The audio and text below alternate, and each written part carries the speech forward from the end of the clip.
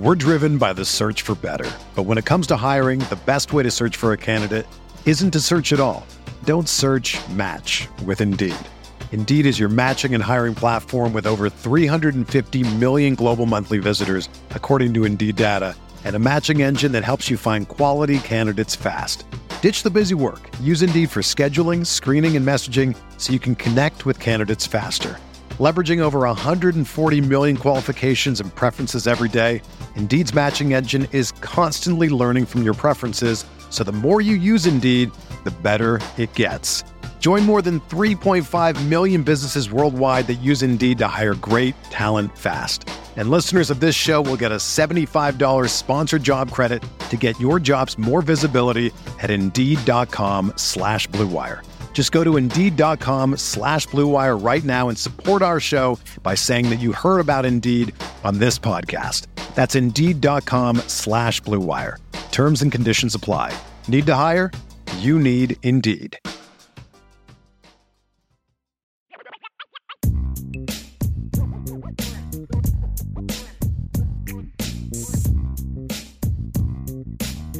Welcome to the show. It's IB Nation Sports Talk. We're up and rolling, along with Vince D'Addario, Sean Stiers. You are dressed a little bit nicer than I thought you would. Did you have a snow day today, or did you go to work? Oh, I was at work all day. Okay. All day long. And I thought everyone had a snow day in the area from what I saw this morning. In the city, the outskirt, communities all had either a delay or whatever, but Mishawaka, Penn, Elkhart, we were all in school for some reason. Of course, the roads got worse as the day went on, so it wasn't actually that bad going to work. Coming home was a little bit different. I actually got a compliment on my outfit by my wife today, so I feel pretty good about it. So got the navy blue dress pants, some snazzy blue socks. Feeling fancy Vince. Feeling it today. Vince. I know. Wasn't wearing, the school polo and all that. No. I went a little bit, more, salesman look, I think. But, by the way, no offense to your new employer. By all means. But after somewhere around, how long did you work for the school corporation? Somewhere around 15 years, maybe something like that? I think it was exactly 15. Yeah. Very odd to see you, out, embracing, trumpeting pen things. And, I know. I know. You're not wrong. You are not wrong, because until you're on the inside, you have to hate. And I did with a passion. I know they pay your bills now, but it's still very odd. I know. You're not wrong, and it is very odd to see certain things hanging in my closet and having the allegiances that I do now. And I think it all started for me, though, when my son started to participate in athletics, and I was still pretty staunch. He was even there. Yeah. I was staunch last year. I didn't get anything. I refused to buy apparel, and I would actually go to the events wearing Riley gear. I bet that went over well too. Yeah, I was that guy. You know what I mean? And here's city trash in here. Yeah, pretty much. So, I have pictures of myself at the sectional championship with my son, arm around him. He's wearing the full, gear, and I've got my Riley stuff on. So, right. I am loyal to a fault, baby, wherever the paycheck's coming from. Well, you're neutral today. You could wear neutral stuff still, or wear something Notre Dame for that matter. It is true. I have worn the pullover you got me to school before. Oh, okay. When it was warmer out, because it's short sleeve, but right. I have worn it. Good spring pullover. Yes, 100%. Well, before we get going with the mailbag today, when I see we've already got some good questions going, a couple things. I don't know if you saw this come across your email inbox today, but we're going to get a couple media opportunities with some of the new players coming up, which is very exciting. You want to talk about completely different from the last regime. Yep. Okay. Completely. We're going to get a day with all the transfers, which is awesome. And then we're going to get a day with all the early enrollees. We're just rolling them out. Yep. Just ask whatever you want. A week from Friday, February 3rd, we get the 4 transfer guys. And then a week after that, February 10th, we get all 12 freshman early enrollees. Shocking. So, I opened the email. I was like, whoa. Because the title of the email was like media availability for football. And I was like, well, what's there to be available? Like, what's going on? I click on it. Shocked. Absolutely shocked. So, and Decaf 18 says, I still hate Penn after 30 years out of high school. And I don't blame you, Decaf. I do not blame you at all. I will also say that I coached or taught at every South Bend high school at one point or another. Yeah. And I had true hatred. Middle school. Plus middle school, right? Yeah. I had true hatred for the other South Bend schools while I was at a different South Bend school until I donned those colors, right? So it's all about where your loyalties lie, right? Yeah. I mean, Derek says I'm calling you a traitor. Yeah, I don't know if I'm going that far, but at the same time, it's like, considering you did work for all of the South Bend School Corporation schools, it's like one thing they all have completely in common is everybody hates Penn, if you're not at Penn. Rightfully so. Believe me, rightfully so. It's the kingdom. It is. They have a lot of advantages that the other schools around here just don't have. And we can get into that all you want, but it is, it's not fair at times. You know what I mean? The Northern Indiana Conference, which is the conference that all the South Bend schools in Penn reside in, right?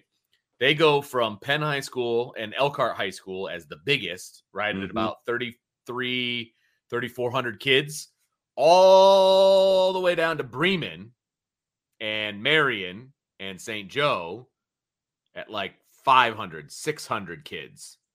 It makes no sense. No sense whatsoever. Now, Marion and St. Joe, you can kind of explain away because they're Catholic schools. They can do some things a little bit differently. But the Bremens, the John Glenn's, the Jim Towns of the world, those schools are tiny in comparison. It's just not fair. Hard to see them in the same conference, all these small towns, when they decided to merge the conferences. And of course, they've got divisions and all that kind of stuff. It's night and day different, but there's no other school the size of Penn. Right. They're a big fish in a small pond. I mean, there's just no two ways about it. Their competition generally comes from the DAC, the Duneland Conference, and then, frankly, South Indianapolis schools. Right. All right, well, hit the like button if you would, and of course, subscribe, rate, review, leave a 5-star comment if you're listening on the podcast channels. We do appreciate it. And I know this is not what anybody really wants to hear, but Tommy Guns is asking how many schools are there? How many high schools are there? City isn't that big. There are 4 South Bend high schools that are part of the South Bend Community School Corporation. There's one school named St. Joe that is a private school. So those are the 5 in South Bend. Yeah. Yeah. Then, of course, you've got Mishawaka High School, which is, neighboring, not in South Bend. But, in terms of South Bend itself, 4 public high schools plus the Catholic school. Then you've got Mishawaka Marion, the other Catholic school where you went. And then right outside of that, you've got Penn High School. Yeah, and Penn is technically in Mishawaka as well. So which is weird. Osceola is literally like across the river, and Granger is like 100 yards in the other direction. So, but I think there's, I want to say 13 NIC schools. So there's 13 schools within the conference. So anyway, it's enough high school football from the area, folks. But although if you throw a mailbag question in, and we'll answer it. All right, well, let's get down to it. Brass tacks, it's mailbag time. Let's answer some questions. We're driven by the search for better. But when it comes to hiring, the best way to search for a candidate isn't to search at all. Don't search, match with Indeed. Indeed is your matching and hiring platform with over 350 million global monthly visitors, according to Indeed data, and a matching engine that helps you find quality candidates fast. Ditch the busy work. Use Indeed for scheduling, screening, and messaging so you can connect with candidates faster. Leveraging over 140 million qualifications and preferences every day, Indeed's matching engine is constantly learning from your preferences, so the more you use Indeed, the better it gets. Join more than 3.5 million businesses worldwide that use Indeed to hire great talent fast. And listeners of this show will get a $75 sponsored job credit to get your jobs more visibility at Indeed.com/Blue Wire. Just go to Indeed.com/Blue Wire right now and support our show by saying that you heard about Indeed on this podcast. That's Indeed.com/Blue Wire. Terms and conditions apply. Need to hire? You need Indeed. Whether you're a world-class athlete or a podcaster like me, we all understand the importance of mental and physical well-being and proper recovery for top-notch performance.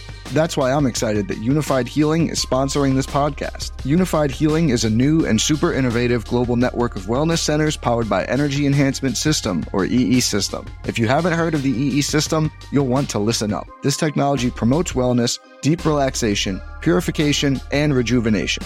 At hundreds of locations across the globe, access to a center is easy and affordable. Interested in experiencing the EE System technology for yourself? Go to unifiedhealing.com/bluewire to learn more and find a center near you.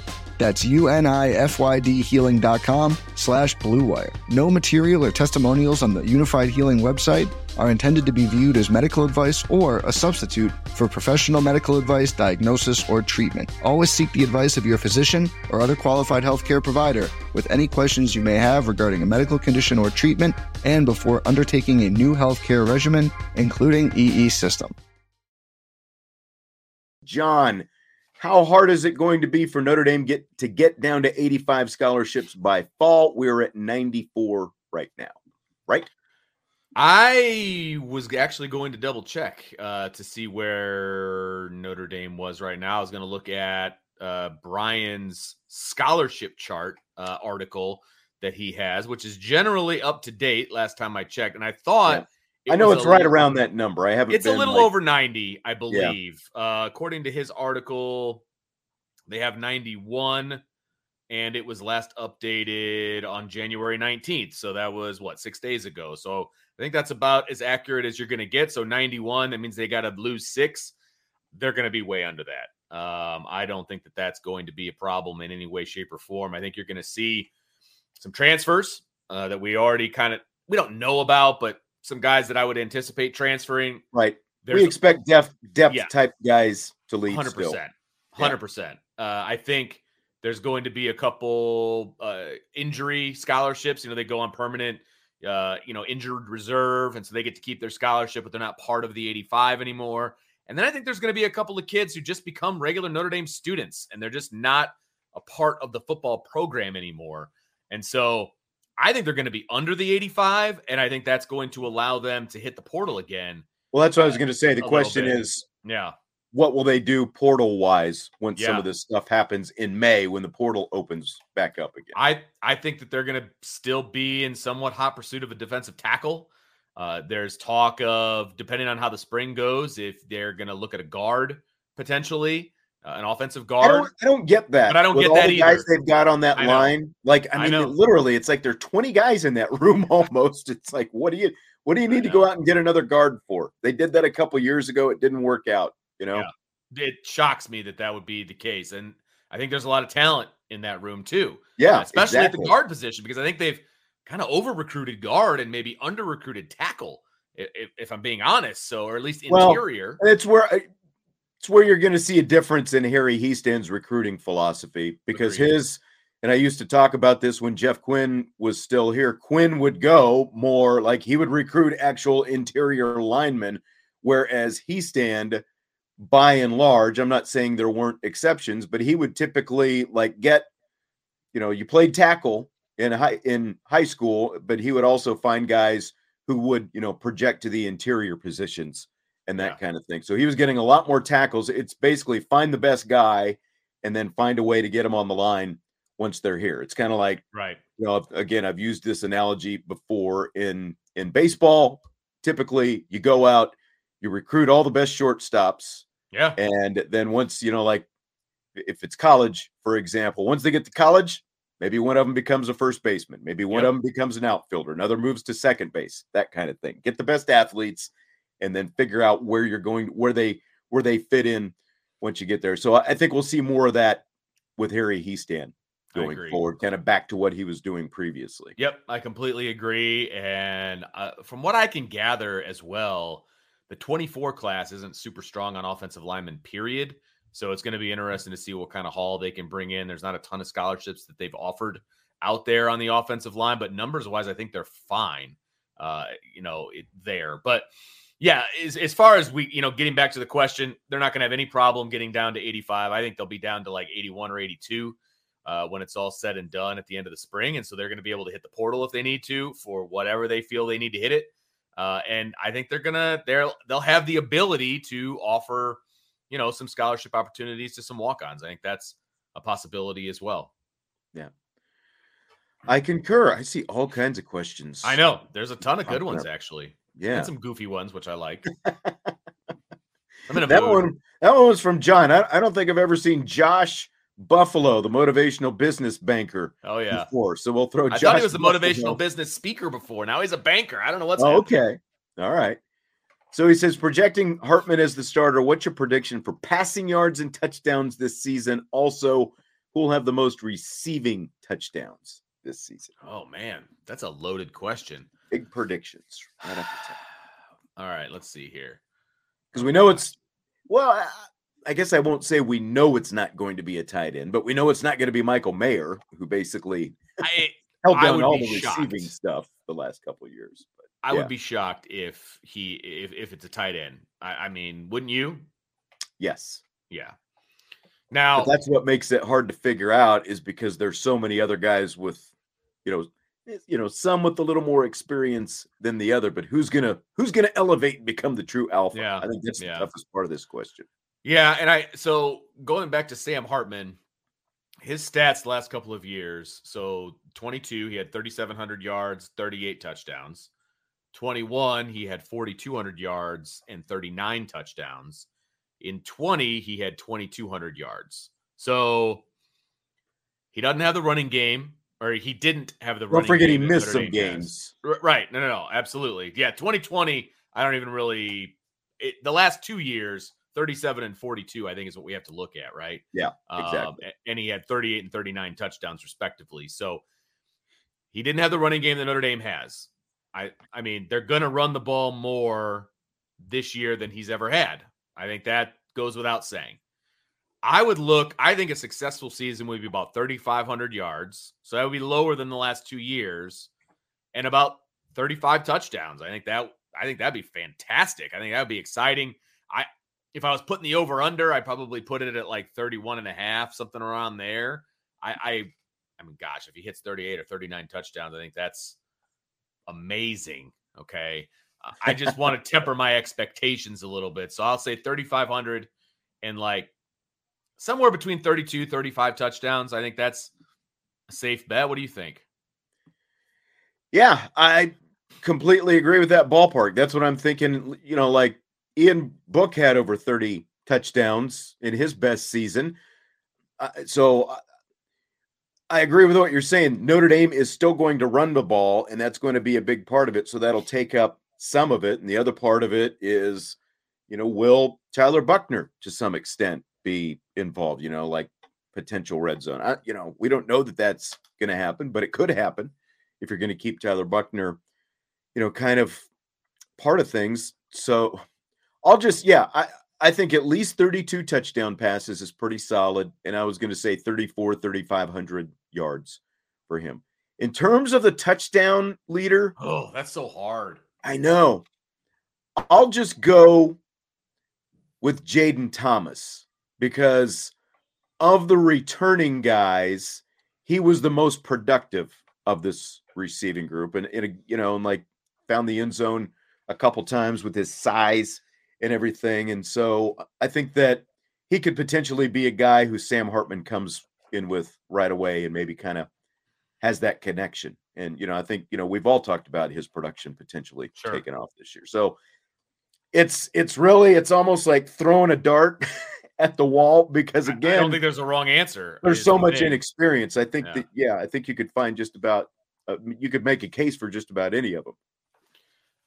I think I'm going to probably take a safe pick here, and I'm going to go with Caleb Smith, the transfer, just because he has all of that experience. Yeah. And I think he and Hartman will hit it off pretty quickly.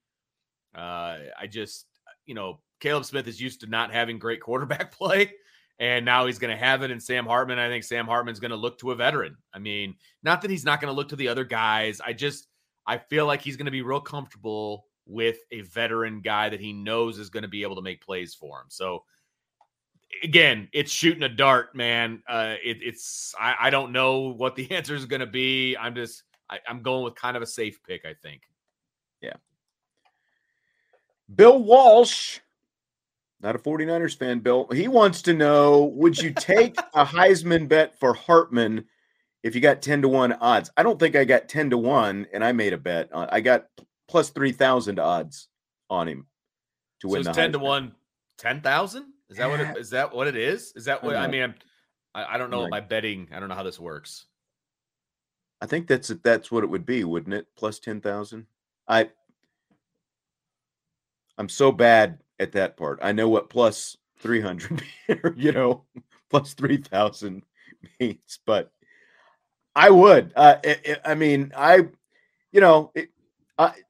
Like Vince and I are kind of, the same philosophy when it comes to the wagers. Neither one of us throws down huge chunks of cash, but for a little bit of money, if you get good odds like that, you bet 10-1. If you bet 10, you get $100.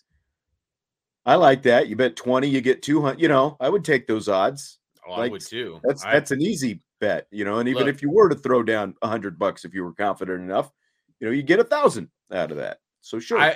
I put a bet down, not on Sam Hartman, but I put a bet down on Notre Dame winning the national championship in 23 already. It was plus 2,500. Why not? Why not? That's right. I don't bet a lot of money, and it's literally swinging for the fences. I figure, what the heck? So I'm looking right now for the Heisman Trophy. Thank you, Elijah. By the way, 10-1 is plus 1,000. Oh, okay. I got even better odds than that. Yeah, you did. You got 30-1, buddy. Yeah. That's and last time I checked. Well, Logan says 10-1 is plus 900, plus 3,000 is 29-1. Okay, I'll take whatever. It's in the I'll neighborhood. take your word for it. Either way, got pretty good odds. It's in the neighborhood. He had the 6th best last time I checked to win the Heisman Trophy. Okay. I mean, he opened at plus 3,000 after, I think it was after the transfer. He opened, or he was at plus 3,000 anyway. I don't know if he opened at that, but after the transfer, he was plus 3,000. And I think within a week, it went to like plus 1,500 or something like that. So, okay. I think a lot of people like those plus 3,000 odds. So if you're like me and you were lucky enough to get in on that, congratulations. Yeah, we'll see. I don't know. I would take it though, and I'm looking for it. I don't even know how to search on here to find odds I'll look later. Yeah, Lucas, could a linebacker lineup of Collie at Rover, Bertrand at Mike, and Kaiser at Will be effective with Snead and Leofau rotating in for depth and/or certain packages? Yes. So you've got Collie at Rover, Bertrand at Mike, Kaiser at Will. Yeah. I mean, I think that could be very effective. I think moving Kaiser inside is a good idea. I think a more athletic Collie would do a good job out there. I think, maybe even him and Snead, kind of having a rotation out there. Maybe Snead also gets a little bit of Will. I have no problem with that. I think that we'll see what they do with Leofau. I think that's the biggest question mark with this question is what they do with Marist. I just don't know how they feel. Like, we see what we see, the fans see what they see, the coaches see what they see, and I think all three of those answers are three different things. Yes. And so exactly. I'm very interested to see what the spring looks like, to see where Marist is rotating and if he's starting and all of those different things. I really am. They obviously continued to feel pretty confident in Leofau, or at the very least that he was the best option that they had for a good chunk of the season based on his play, his playing time. Right. Now, when it comes to actual production, that's another thing. And I agree with you. I know that you didn't like the move of Junior Tuihalamaka to Viper. You would have rather seen Leofau there. And I can't say I completely disagree with that, but what do I know? I don't know.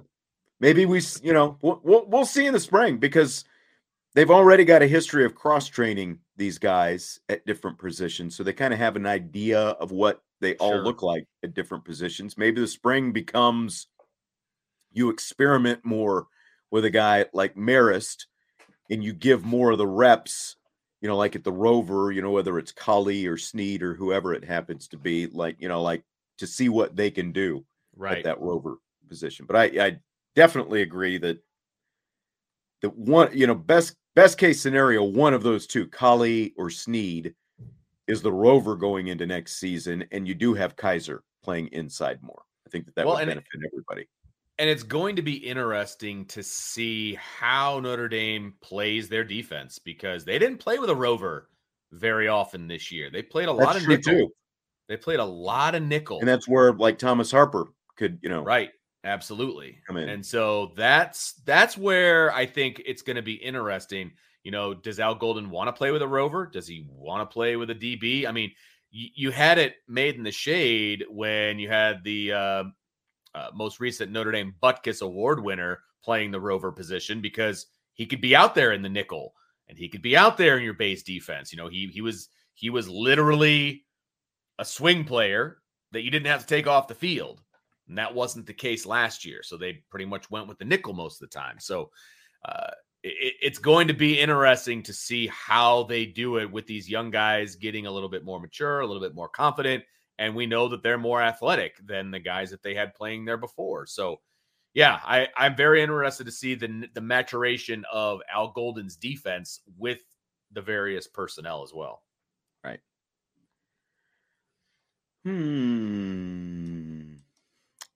Little recruiting question from Charles. Justin Scott just postponed his commitment. Is anyone else yes, he did. Sick of the emotional roller coaster of recruiting? We get excited just to get let down. I'll be the first one to agree with that statement, and it is why I could never do Ryan's job. I could not do Ryan's job. It is an absolute emotional roller coaster all the time. And these kids, and they're kids, right? They hold you like right here, and they toy with you. I'm going to come visit. I'm going to set my announcement date. No, I'm not. I'm not going to come visit. I'm not going to announce on that day. Right. I need some more time. I'm going to take these calls. I'm not going to take these calls. I'm going to tell these people one thing. I'm going to tell these people another. Well, and people live and die with all of that. I'm not saying the kids are doing it on purpose.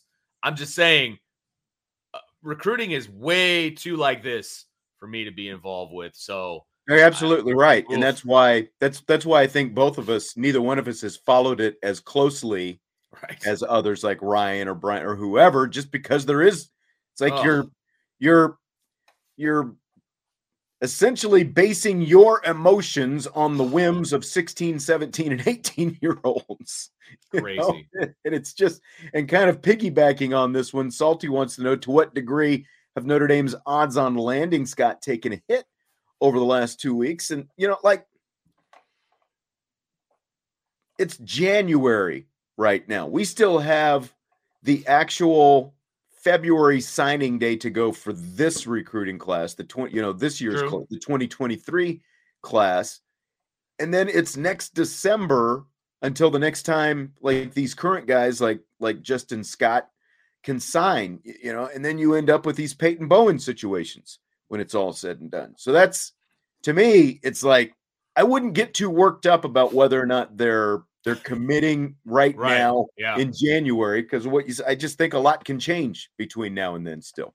So much. I mean, what have we learned from the last recruiting cycle with Dante Moore and Peyton Bowen, and I mean, all these guys, Keon Keeley, was, yes, they're coming to Notre Dame. Woo! And then they go someplace else. I mean, you just can't get emotionally invested until you see their name on the dotted line, period. So, yeah. And as far as Justin Scott, I don't know that I was all that confident to begin with. I'm on the board just like everybody else, and I read the updates that Brian and Ryan give. Still seems like Notre Dame's in a good spot. So I don't know if it's taking a hit or if it's just going to take longer, and Notre Dame gets to keep working. There's nothing wrong with that either. Just keep working. You know, he's worth it. From what I can gather, he's worth it. So let's go. Gavin wants to know, could we start seeing more premier bowl games up north with the 12-team playoff coming in a year? Now, by bowl games, do you mean on-campus playoff games? Is that what you're referring to? Because the actual bowl games aren't going to move north, but, you know, again, the first round of the playoff games are going to be, you know, not necessarily up north, but on-campus sites anyway. Which could be up north, depending on who. Notre Dame's first round game will almost always, unless they are a lower seed, will almost always be up north because that's where they reside, right?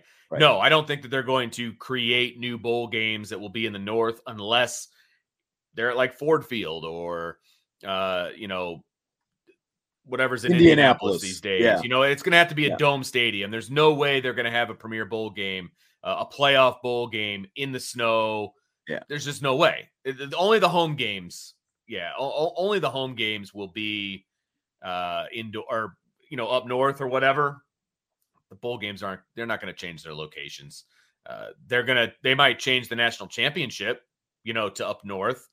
That's fine because it'll be in a dome, that kind of a thing. But I don't think they're going to make up new bowl games. And if they do make them up, they're not going to be premier. There's not going to be a brand new bowl that magically is on par with the Rose Bowl or the Fiesta Bowl or anything like that. I don't see that happening.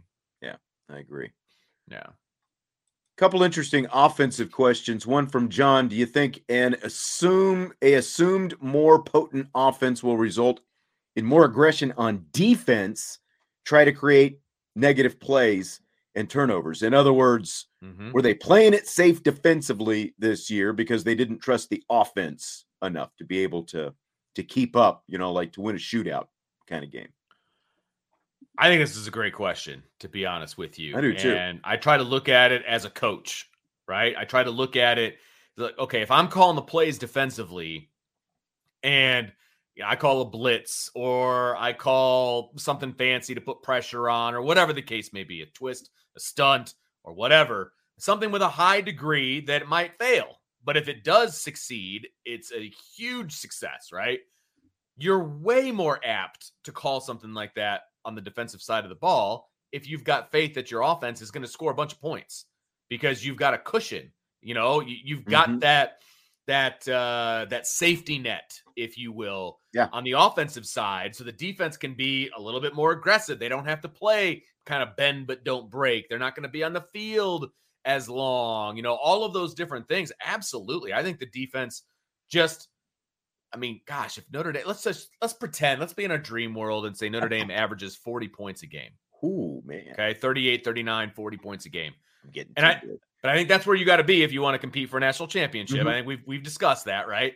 So if they're doing that and you're a defense that gives up like 20, send the house, have some fun. Let's go create turnovers. Like, okay, we just gave up a touchdown. Offense, go score for us. Yeah. You know, I mean, you don't have you don't have to worry about, we've got to, you know, we can only allow 15 points a game or whatever, you know? Yeah, I completely agree. They could be a lot more aggressive, I think. And maybe it also allows a little bit of leeway for some of these young guys we're talking about if you get into that kind of situation. Absolutely. It definitely felt last year, especially earlier in the season, that, and I've talked about this before, that you have a first-time head coach who's a defensive coordinator, and with the inexperience of the quarterback and just relative uncertainty that came with the offense, like he wanted a more conservative game plan offensively. There were times it opened up a little bit more, but you know, that's more or less what they were looking for. And I definitely think when you have the confidence that you're going to be able to put some points on the board, like 35 to 40 points a game, kind of like you're talking about, you can definitely let it rip a little bit more. So, yeah. Absolutely. And I agree. I think that's a really good question. Yep. There was another offensive question. Where did it go? This one. My daughter's in the chat. Uh-oh. Which I don't know. I don't know how I feel about that. We'll see. DJ, does Reese change his red zone play calling with Hartman at the helm? I don't know if he changes it, but I think he can be much more creative with it because I don't think Hartman's going to be the quarterback in the red zone. I think there's a good chance that it might be Tyler Buchner. So I think you're going to see all kinds of fun stuff in the red zone if Tyler Buchner is the quarterback. So, I mean, run pass options, zone read, all that excitement. I think you're going to see a different Tommy Rees this entire season, let alone in the red zone. So, yes, I will say yes. It does change a little bit. Yeah. I tend to think so as well. And again, like, who knows if maybe we see Tyler Buchner in the red zone. I don't know. But I think you would hope that with a quarterback like they're getting, that we're just going to see a completely different looking offense. Like, we're going to see a 180. I'm not going to say it's going to look like the first half of the Fiesta Bowl, but sure. Who knows? Because again, stable of running backs who can all catch the football, really good young receivers, pretty good young tight ends. You know, all the pass catchers are relatively inexperienced, but there's a lot of talent there. And you've got a veteran quarterback and a really good offensive line. So I can definitely see him open it up. Yeah, I think it'd be a lot of fun. I think you're going to see some creativity out of Tommy Rees as well. And I think that's going to be a lot of fun. Yeah. It ain't rocket science. Will there be home playoff games? For sure, though. Well, the for sure part would be if the top 4 teams get a bye, they're not playing at home. Notre Dame will never be a top 4 team. So what's left, right? You've got 8 teams left. So 5, 6, 7, and 8 will all be hosting. Right. So if Notre Dame falls into 5, 6, 7, or 8, they host. Period. Right. If they're 9, if 10, you're 11, at the lower 12, end, yeah, you're going on the road. Right. So nothing that is absolute. Yeah. So that was the proposal that was put out there. Maybe they tweak it, maybe they don't, but that is the way we understand how the 12-team playoff is going to work. Yeah. I forgot that I need to keep track of our questions for stuff that I have to post later. So I'm scribbling stuff down. I'm trying to remember what we talked about so far. Oh, boy. So, yeah, I know. Here's an interesting one. Seeing Notre Dame's schedule, what's one team you would add and who would you replace them with? Ooh, now that's interesting. We've kind of tossed that around. Like, who would you want to have like as a perennial, opponent, that kind of stuff. And, if we're living in reality, right, we have to keep all the ACC teams. But do we live in reality for this question, Sean? What do you think? Well, considering the I don't think you can take the ACC teams off the schedule because I mean they're part of the schedule for another 13 14 years. Yes. So yes, they're stuck with that. We know they're stuck with that. We know they're stuck with Stanford, Navy, and USC. Correct. Agreed. So there's still some other. That's only 8 teams right there. So you still have 4 games to play with. Your options are Tennessee State, Central Michigan, Ohio State, and Stanford. Yeah. Those are the 4.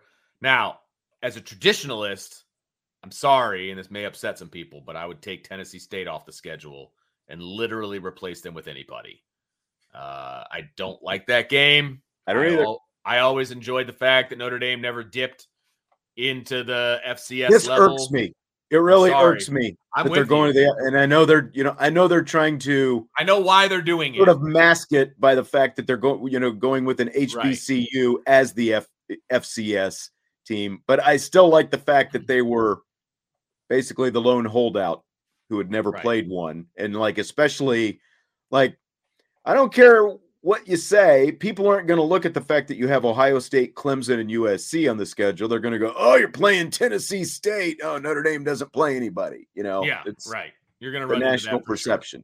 Sure. Yeah, of course. Even I agree. Alabama plays the Citadel, right? Yeah. I mean, now if Tennessee State was not on the schedule, and let's say it was like a Toledo or a Western Michigan or whatever, right, a MAC school of some sort, my next one would be Stanford. I would take them off the schedule. I'm not a fan of that game. I don't like that game. It's not good. Dude, talk about replacing a powder puff with, a team that you could lose to. That's a massive change.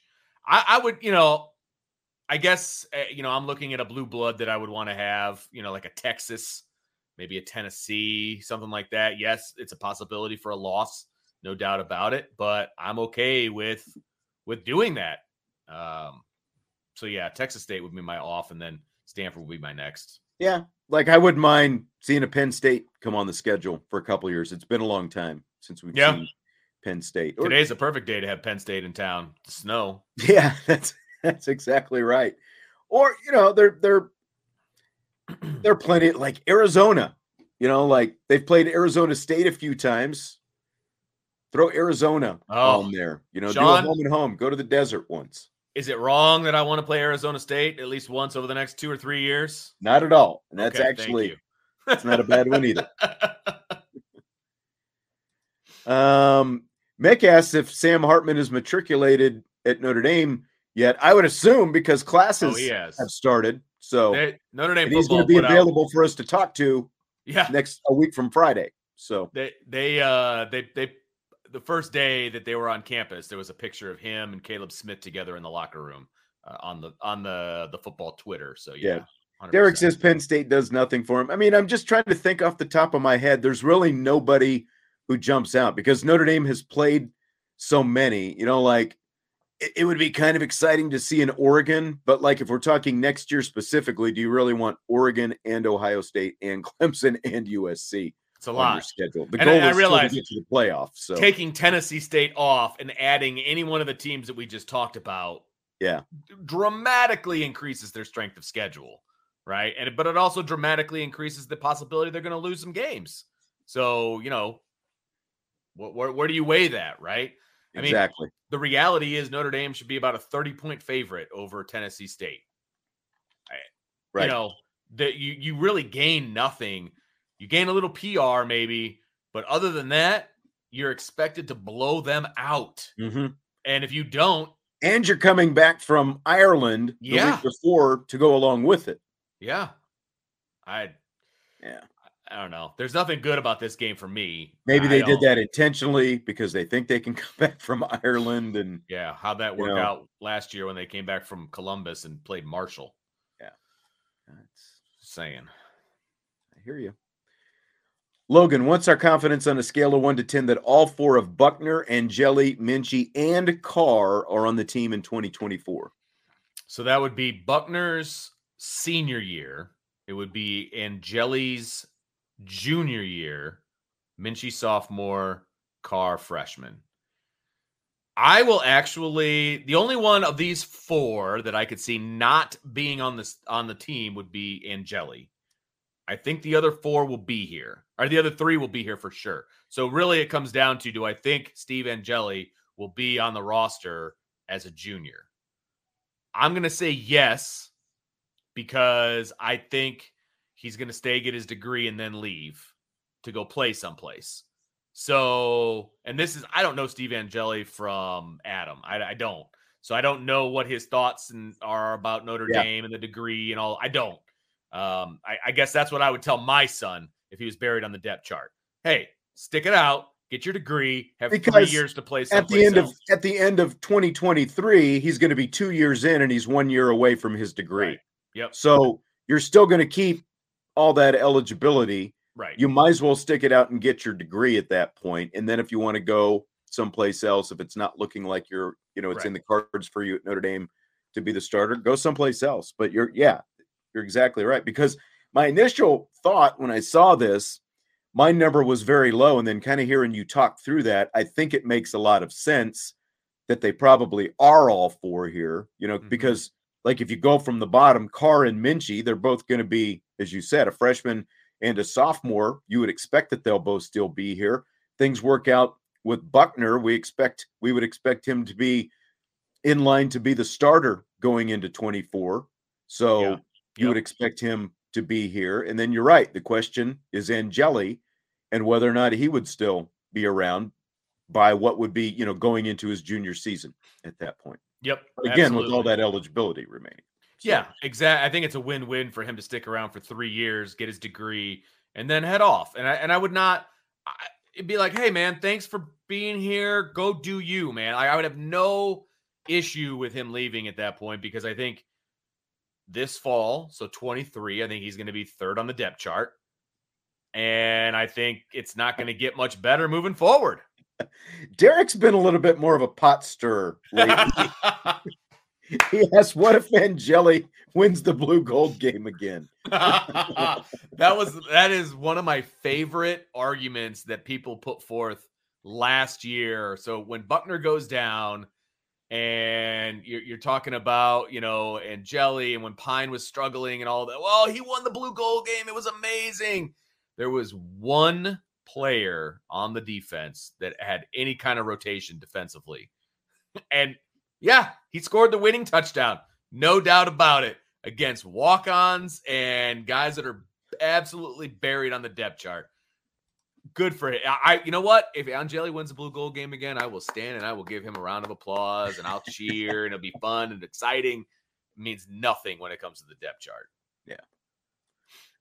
Running back question from Lucas. Do you feel that if both Diggs and Estime have good injury-free seasons next year, they could both jump to the NFL even with less attempts due to an improved passing game? What's this continued too? And I don't even know where that one's at. Yes, I do think that that's an absolute possibility. Here we go. And then he finishes it up with, they could both be at the 350 to 400 career carries. Look, when it comes to running back, you have a shelf life. You just do. I mean, history has shown us that there's only so many carries on the legs of a running back. They'll be here for 3 years. They'll get their degrees. Peace be. I was shocked that Blake Corum stayed at Michigan. Me too. To be quite honest, especially like we were talking about that whole fund. Yeah, like we were talking about that whole fund raising $25,000. Like, again, I don't know what his draft evaluation came, but it's like they don't tell him, well, you're going to be a 6th or a 7th round guy. They just tell you stay in school. So, but I was shocked because of what you're talking about. There's only so many carries in the legs and the body. Look at Ezekiel Elliott. Yeah. My guy now, and how different he looks right now compared to 3 years ago. He went off a cliff. Yes. What it feels like. Yes. And I had no problem. Oh my gosh. Who's the running back last year? He plays for Kyren Williams. Thank you. Wow. Yeah. I had no problem with Kyren Williams leaving early. I no problem. Go do you, man. Like, you had your 2 years of great production at Notre Dame, and he got a lot of playing time in the NFL. Like, he was ready to go. And so if those two have a legit chance to be contributors at the NFL level and they get good, grades and all that stuff, I have no problem with them leaving. And I think it's a real possibility. But here's the best part about it. That is the most stacked room at Notre Dame. That's fine if they head out. You'll be losing 3 running backs that year. Right. They're recruiting really well at that position now. Yeah. It's like, and it's, as long as Dealin stays around, and who knows how long that'll be before, because his goal is to become a coordinator and ultimately become a head coach himself. And I think most guys are, but I mean, he's recruiting it really well and developing it really well right now. Yeah. I would love to have one or both of them stick around till their senior year. I just don't think that that's realistic. So, and I don't blame them. I really don't. And again, like, it's a good problem to have because more guys leaving more regularly after their junior year, even though they're so talented, you would love them to stay, like Michael Mayer. The better you recruit, the more it's going to happen. You're going to see fewer and fewer guys stay all 4 years, let alone 5 years and 6 years in some of these other guys' cases. It's the reality of when you have a good team and you have good production and all of that. It's the reality that we're all going to have to get used to, and just be thankful that in football they have to at least be here for 3 years. Yeah, exactly. Jeff, given the defensive line is not gap closing caliber yet, is Hartman good enough on the O side to take this team to the title game and not just make the playoff? D-line is not championship game caliber. I agree. It's not championship game caliber as we sit here on January 25th. Completely agree with that. There's a lot of potential on this defensive line. I think there's going to be a couple of guys that surprise some people. I'm not saying that they're going to be championship game caliber, but I do think this offense can score enough points to be championship game caliber. I do. I mean, we've seen it how many times, and Brian has echoed this, and we've talked about this a bunch. You need a good defense. Now, Georgia has had a great defense and an offense that does whatever, they were very creative this year. Yeah. I would say offensively, Georgia was. I think Notre Dame can be that decent, that good on offense. I don't know if they're going to be that good on defense, but if you can score more points than the other team, that's what it's all about. And when you get to the playoff, that's what you need to do is score points. I think this team's going to be able to score points. Maybe I'm wrong, but I think everything I see about this offense and what I know about Tommy Rees, what I know about Sam Hartman, the offensive line, the running backs, what I think I know about the wide receivers, I think this team can score points, Sean. I do. Yeah, I think that you just need to be good enough. You don't need to be elite from a defensive side. You just need to be kind of like top 25, top 30 in those key metrics defensively that we talked about last week, like stopping the run, total defense, those kind of things. And just what you're saying, I think this is the reason they went out and got a Sam Hartman, so that the margin of error, there's a much greater margin of error, and everything doesn't have to be perfect to win every game, because now you should be capable of scoring somewhere around 38, 40 points per game when you have a quarterback with the experience of Hartman. So absolutely, yeah, I think that he can. I mean, we all know what games it's going to come down to, and that's you're absolutely right. Basically, you're absolutely right. And is the defense good enough to stop Clemson? I think it is, or at least slow them down. Is the defense good enough to stop Ohio State? I think that remains to be seen, because we just don't know enough about what that offense is going to look like, and who their quarterback will even be. Who their quarterback, yeah, exactly. And that's the biggest thing that we just don't know. Right. We'll have a good idea going into that game, because there'll be games under the belt of both teams. So you're absolutely right. It's going to come down to the 3 games, right? USC, Ohio State, Clemson.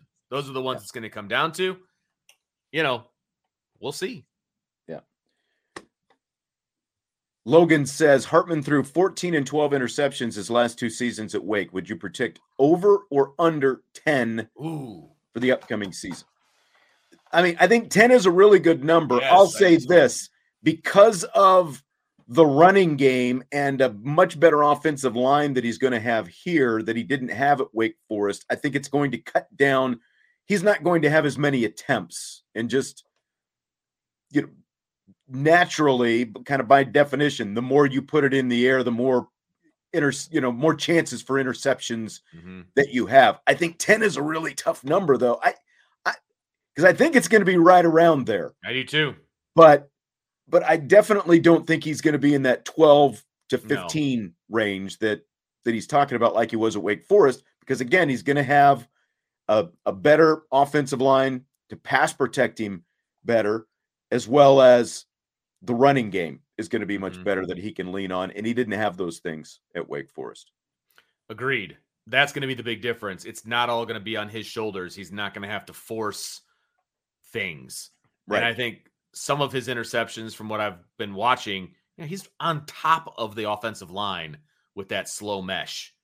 He's going to be able to be a little bit further back. He's going to be able to scan, it's going to be different. And I don't see him forcing the ball like he had to do at Wake Forest.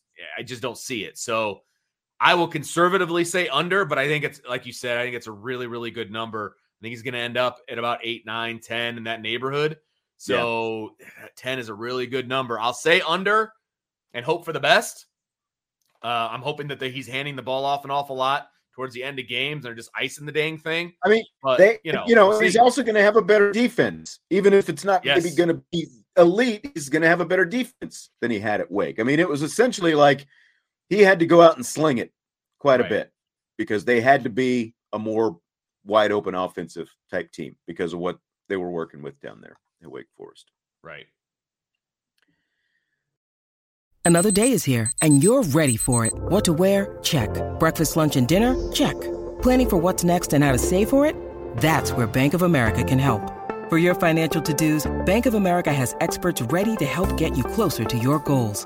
Get started at one of our local financial centers or 24/7 in our mobile banking app. Find a location near you at bankofamerica.com/talktous. What would you like the power to do?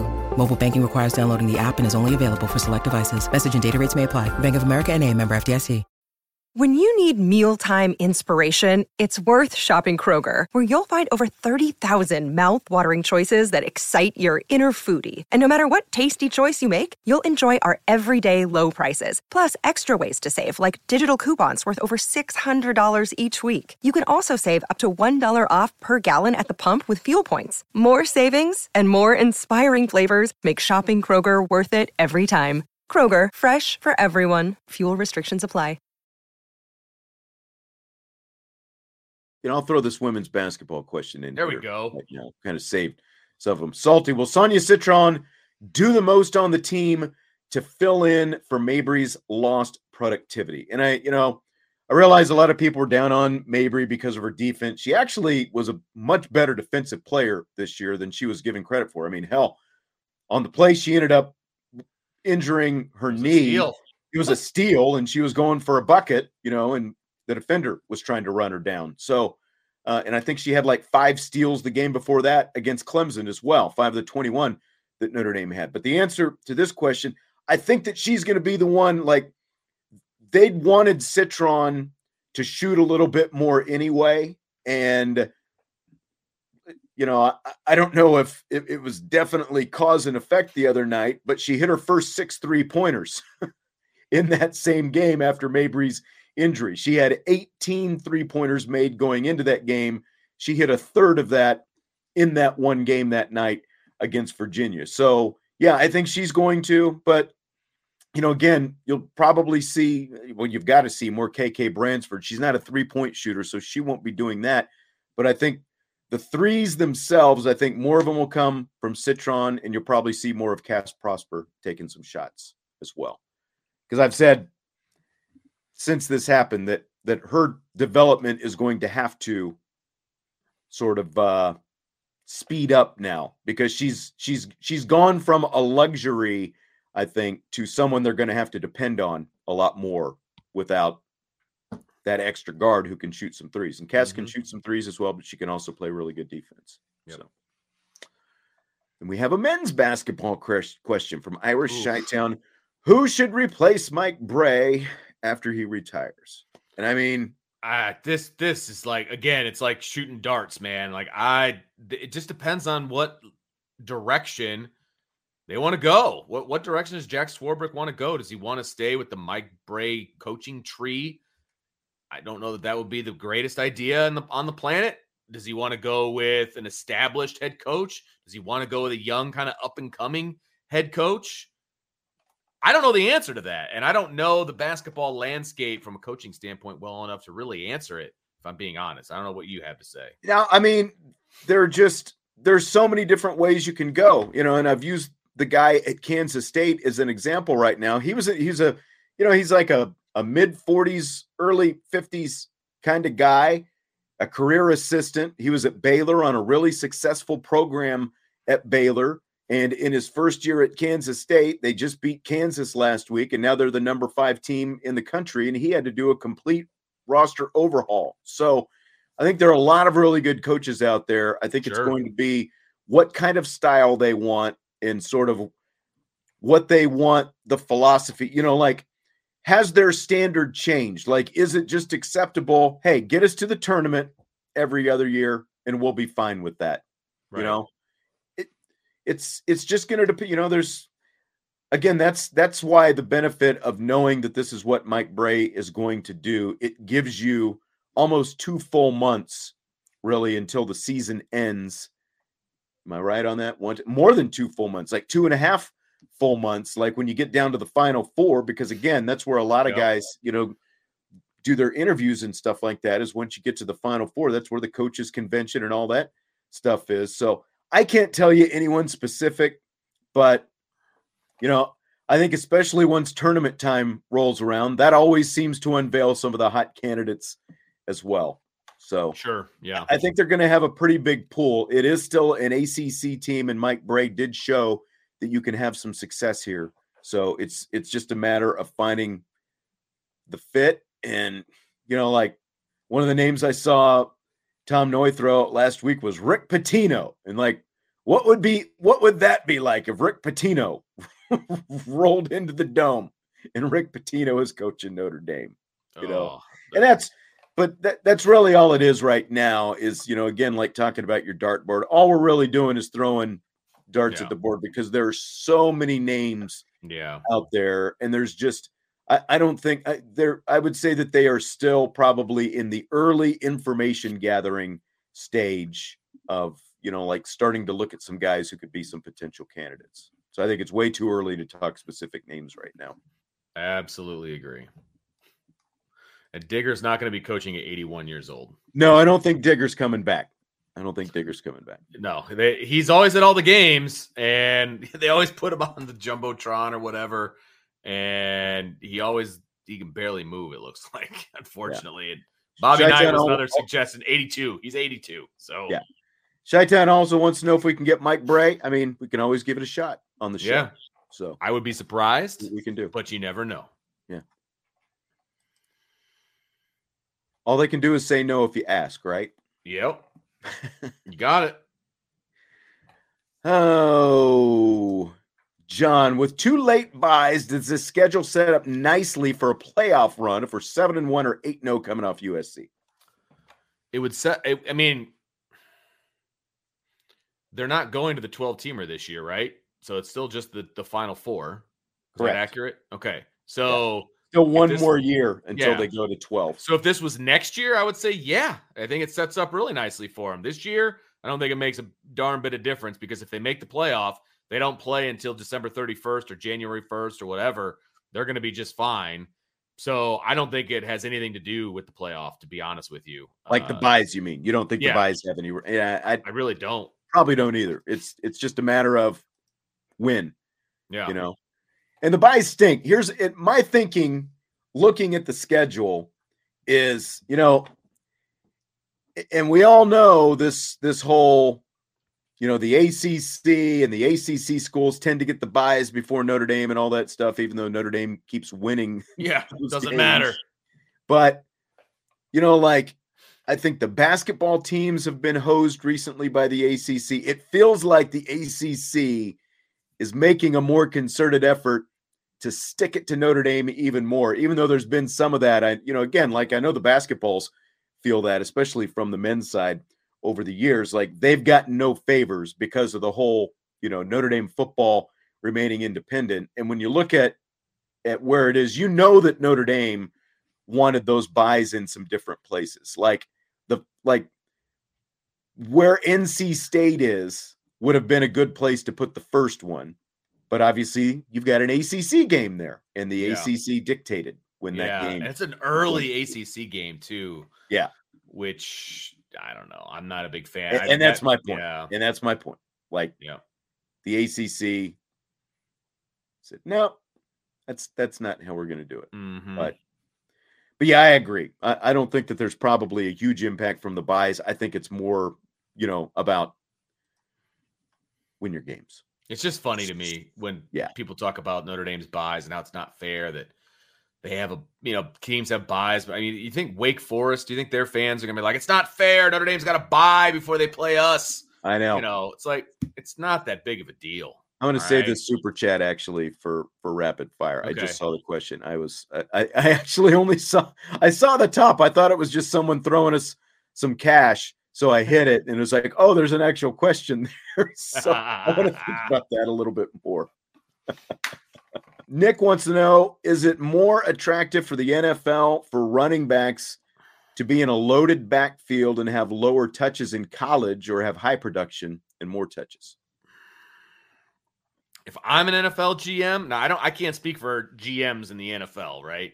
Because God knows what decisions they're making and why they're making them. But if I was an NFL GM, I would want the least amount of touches possible, but with proven production. So, because again, there's a shelf life on running backs. I truly feel there are only so many carries in a running back, right? Yeah. So I want the least amount of carries possible, but you've proven to me that you can be productive in all the ways that I need you to be productive. But I got a much more tread on the tires of that running back. So that's what I would look for if I was a GM. I don't want a guy that carries the ball 25, 30 times a game his entire career, and now he's going to the NFL. I would not want that.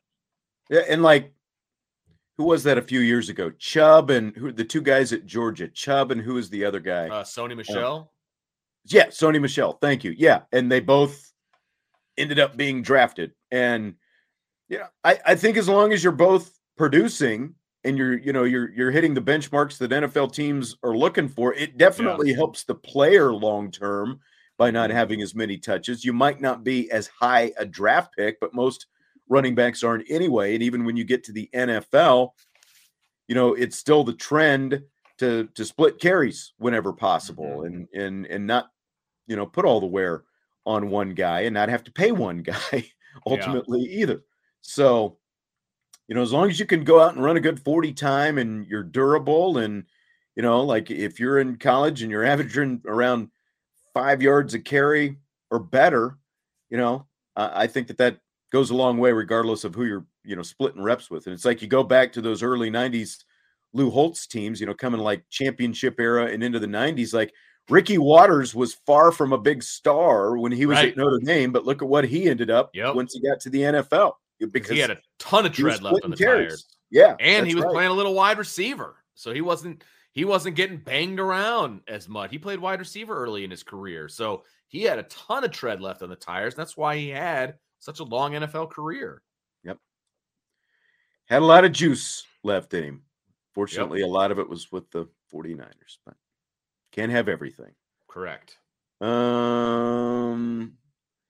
Have you seen any more that you definitely want to get to here, Vince? I can answer a couple of these really quickly. All right, you hit it. Let's see here. Where was the one? I think I started, so I'm going to look there. There's a couple that I was definitely throwing in there, for this one. Yeah. Which Notre Dame football assistant do you expect to leave the program for a promotion first? Man, I thought this was a good one. That's tough just because, like, who expected Taylor and McNulty to jump last year? Exactly. And if you go on talent alone, that's the way I have to take this, right? You have to go on who we think is the best coach, right? Or one of the best coaches. And I think if you do that, it goes down to two guys. I think it could be Mike Mickens, and I think it could be Brian Mason. If you're just talking about production and coaching, right? Or is it the obvious one, and you go with Tommy Rees, and he's going to leave for the NFL, right? I think you could go either way with these. I'll go with Brian Mason. I think as important as special teams are, because they are incredibly important, I feel like he could get a promotion out of special teams to something else because somebody sees something in him. See, and to me, that's tougher just because it is special teams. Like I have a hard time seeing like what the natural next move for him would be unless he was going to be a head coach at a smaller school, maybe something like that, Sure. I would even throw McCullough in there.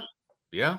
Again, because of what we've seen production wise from that room and the recruiting that he's been able to do in that room. And he's got the NFL experience and all that kind of stuff. So, and John Christophic says Al Golden. And, there was some interest in Al Golden going back to, going potentially like with the Cincinnati job when Luke Fickell left, but he decided to stay here. I think that he could be a definite, like, that's a weird one because he made the decision to leave the NFL after being there for 6 years to come back to college. Like, how long does he want to be a college coordinator before he thinks about maybe becoming a head coach again? I think that's a really kind of curious one for me.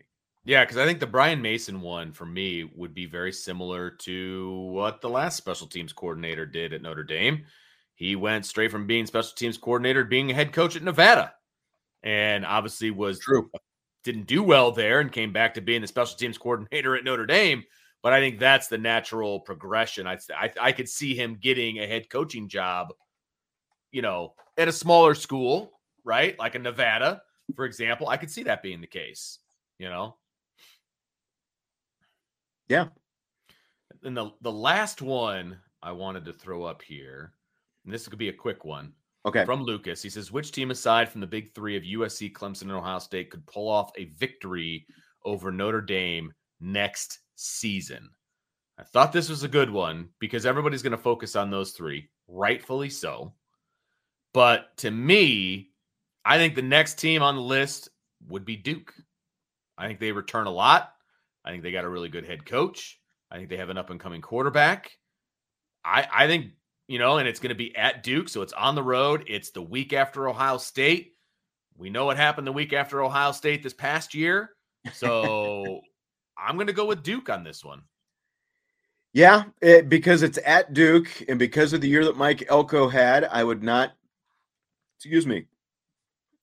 surprise me as well. There aren't really any others that are jumping. Right. Like I looked at that NC State. It's at NC State. They've got Brennan Armstrong and all that. Like Notre Dame didn't have to face Armstrong when they played at Virginia, last year. So that was one. NC State was kind of up and down. A lot of it, I think, maybe had to do with both,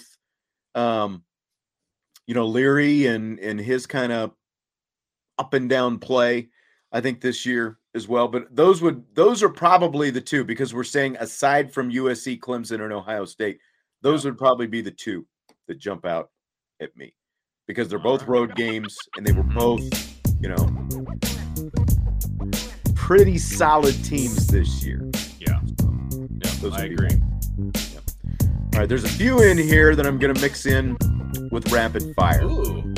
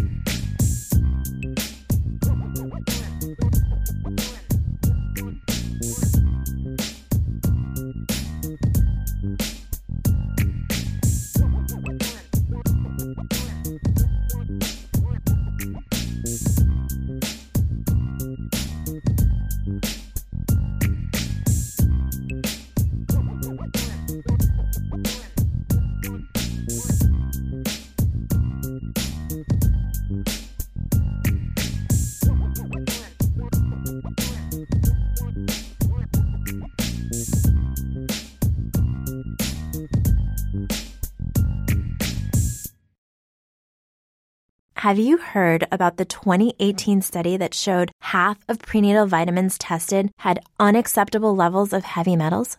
No? Well, now you have.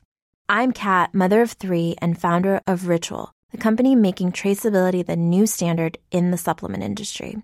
I remember staring at my prenatal vitamins and finding all these things I was trying to avoid. High amounts of heavy metals, synthetic colorants, and unnecessary ingredients. So, at 4 months pregnant, I quit my job and started Ritual because I believe that all women deserve to know what they're putting in their bodies and why. I'm so proud of our prenatal vitamin. The ingredients are 100% traceable, it's third-party tested for microbes and heavy metals, and recently received the Purity Award from the Clean Label Project. You see, we trace like a mother because, let's be honest, no one cares quite like a mother. But don't just take my word for it. Trace for yourself with 25% off at ritual.com/podcast.